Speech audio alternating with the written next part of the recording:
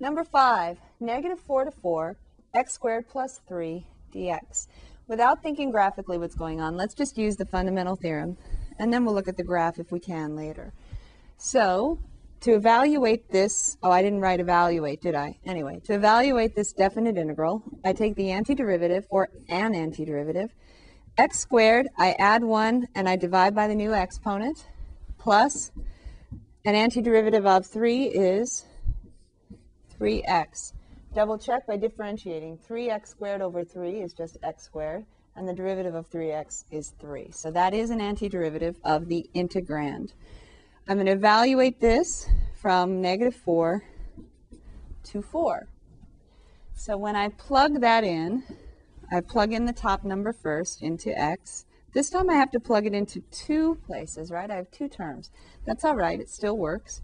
I have 4 cubed plus 3 times 4, over 3 over here in that first term. 4 cubed over 3 plus 3 times 4.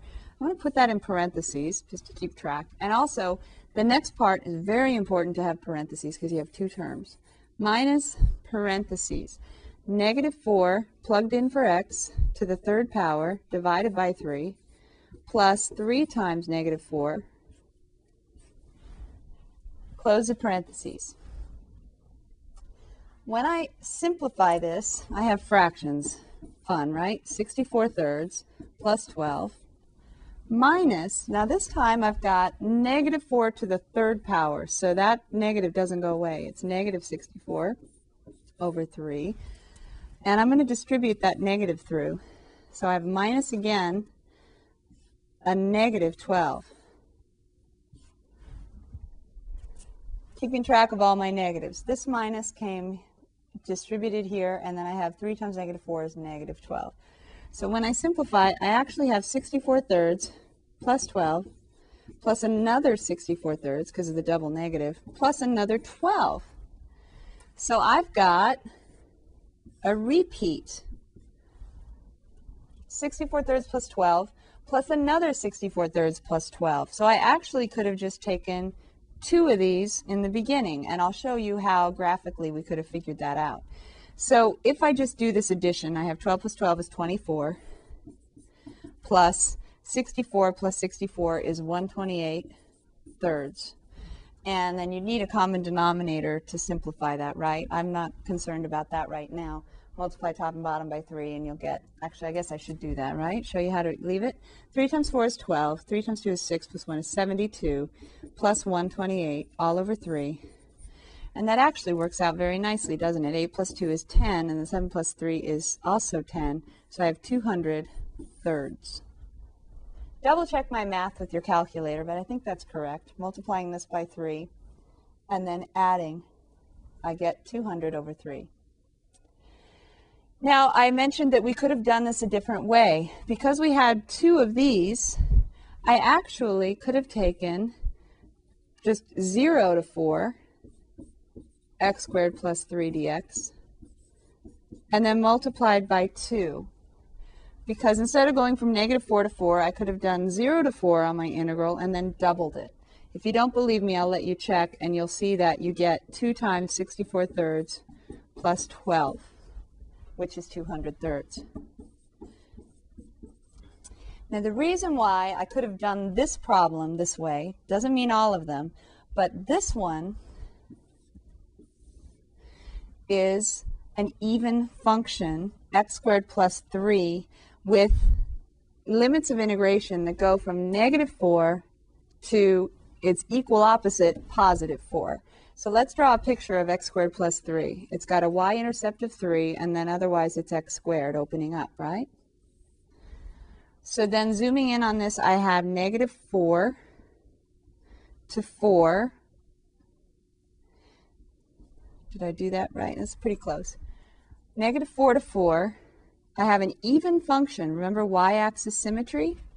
So one of these halves is identical to the other one, which means I could have just taken the integral, because this is a non-negative function on the entire interval negative 4 to 4, And it's also an even function, meaning it has y-axis symmetry. I could have cut the region in half and found an easier integral to evaluate. 0 to 4, the second part, the 0 part, just is nothing when I evaluate that integral. So 0 to 4 is easier to do, and then I just double it to get my area. We saw that with the 64/3 plus 12 coming up twice. And also you can verify yourself that 2 times the integral 0 to 4 x squared plus 3 dx also gives you 200/3. The reason why is because we have a positive even function, and our limits of integration go from -4 to +4. Can you think of other integrals with the same function that could be done similarly, just going from 0 to this positive limit and then doubling it? Or you could have done the negative limit to 0 and doubled it as well, because this is an even function. That would have worked as well. Any limits you want, -5 to 5, -10 to 10, -1,000,000 to 1,000,000. I always use those examples. Negative a godzillion, even though it's not a real number. Any number you want, negative to the positive, if it's an even function and it's above the x-axis, it'll represent the area if you just take half of it and double it.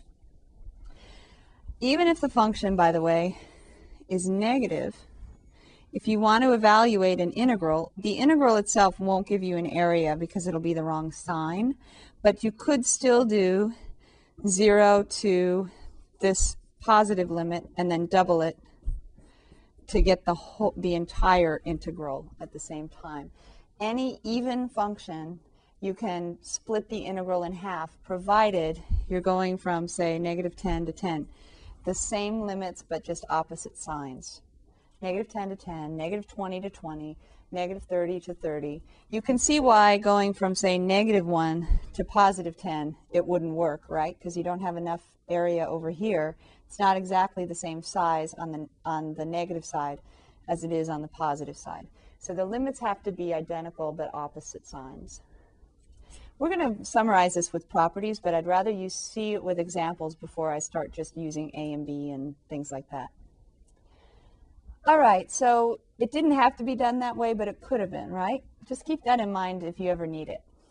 All right, this next example is a little different. Find the area using definite integrals. Now this time we want an area, and part of the function, oops, I forgot to write the actual integral, sorry, the actual function here. This is f of x equals -x cubed, and I forgot what it is. I have to check my notes. -x cubed minus x squared plus 2x. And we should probably verify that this function has the zeros 0, 1, and -2. If you plug in 0, certainly f of 0 is also 0. If you plug in 1, you have -1 minus 1 is -2, plus 2 is also 0. If you plug in -2, you have a +8 here, a -4 here, so that's a +4, and then -4 gives you 0. So this definitely has those zeros, and the fact that it's -x cubed explains why it comes down from the left and goes down on the right. A positive x cubed function goes up and then up again. So it does look like this is a graph that could represent this function f of x. So we want to find the area using definite integrals. Well, let's zoom in on this picture for a sec, and let's start with the easier area to get, and that's the one that is above the x-axis. So above the x-axis here, I have this little area right here. How would we represent that? Let me call that A2, just because it's the second one going from left to right. A2 is what? Since that part of the function is above the x-axis or at the x-axis at the zeros, I can just set up the integral. It goes from 0 to 1 of f of x dx. I'll plug that in a sec. What about A1?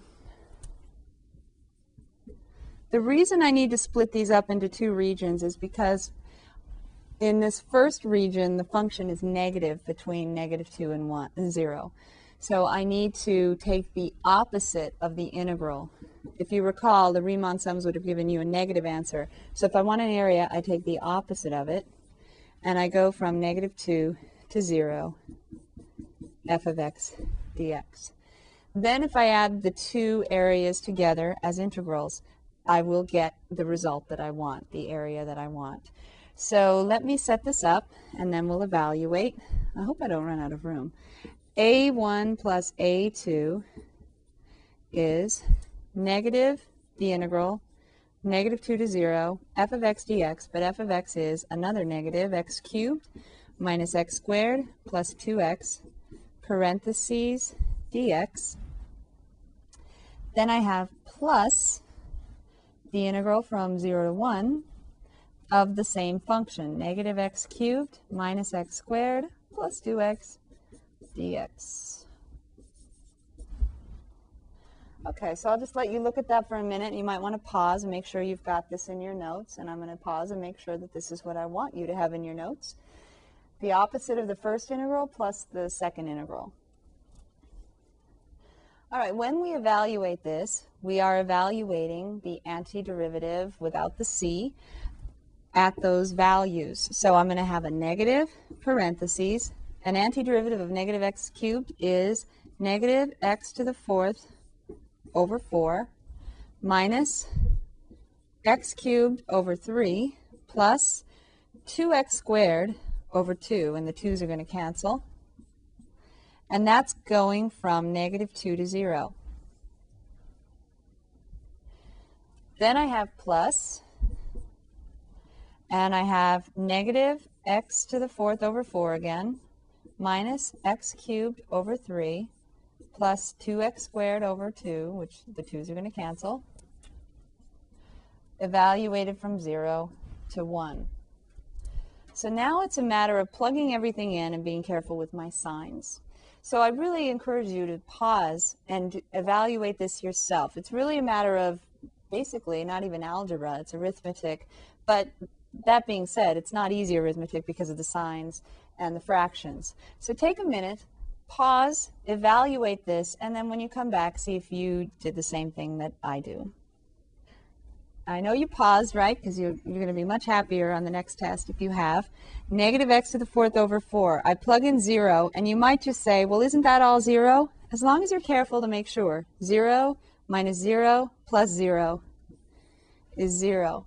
Now I have to be very careful about my signs. This is negative f of b, capital F of b, minus parentheses. Now I'm subtracting a negative, first of all, and then I'm going to put another parenthesis because there's a negative right here.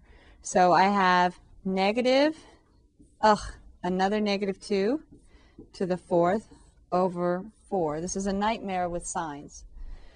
I had the negative out front, then I had f of b, and then I have another negative for the minus, a negative for the actual function, and then a negative on the x to the fourth, and then a negative on the 2. Minus negative 2, again, this time cubed over 3, plus negative 2 quantity squared. I don't really have to worry about closing all my parentheses, but they pretty much all have to close. I think that's it. Then I have plus.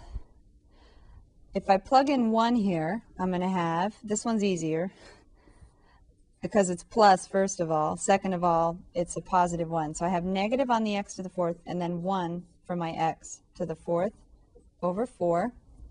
Then I have minus 1 cubed over 3 plus 1 squared over 2. Unfortunately, this time, every single one of these terms has an x, and this is 0, so I can just say minus 0. So now I just have to get all my signs, and I did need parentheses here because I'm subtracting a bunch of times. So I'm going to work from the inside out. This minus 0 I don't have to worry about. Then I have a minus, parentheses, negative. Can I just take care of those right away? Minus a negative is plus. And then I have minus out here. So I have minus.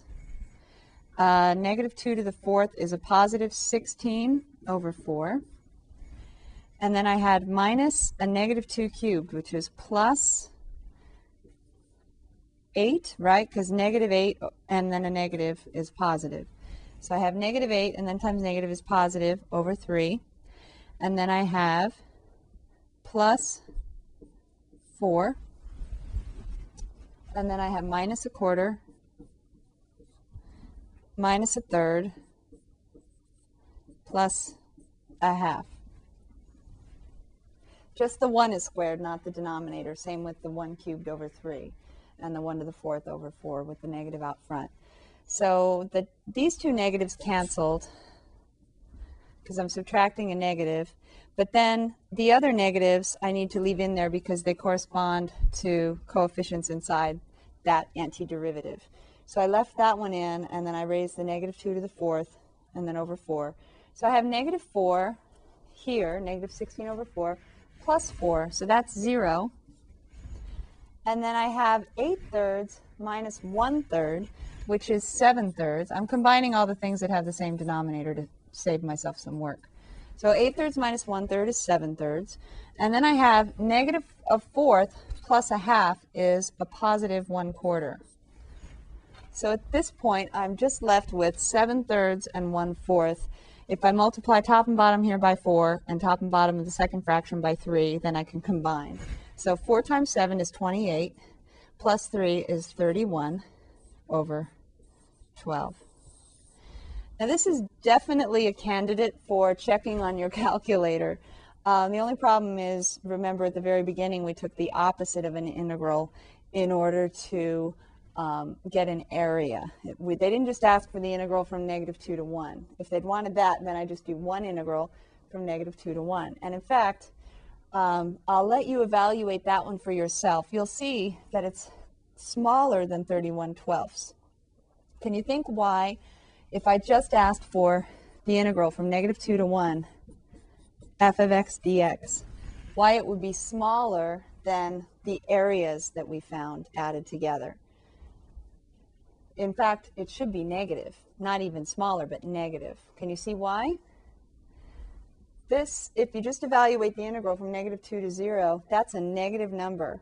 And this is a bigger region than the positive one, so you'll have more negative than positive. So this integral should be negative. I'll let you see that for yourself. You can check that using the fundamental theorem. Again, you got to be careful with your signs because of this ugly negative part.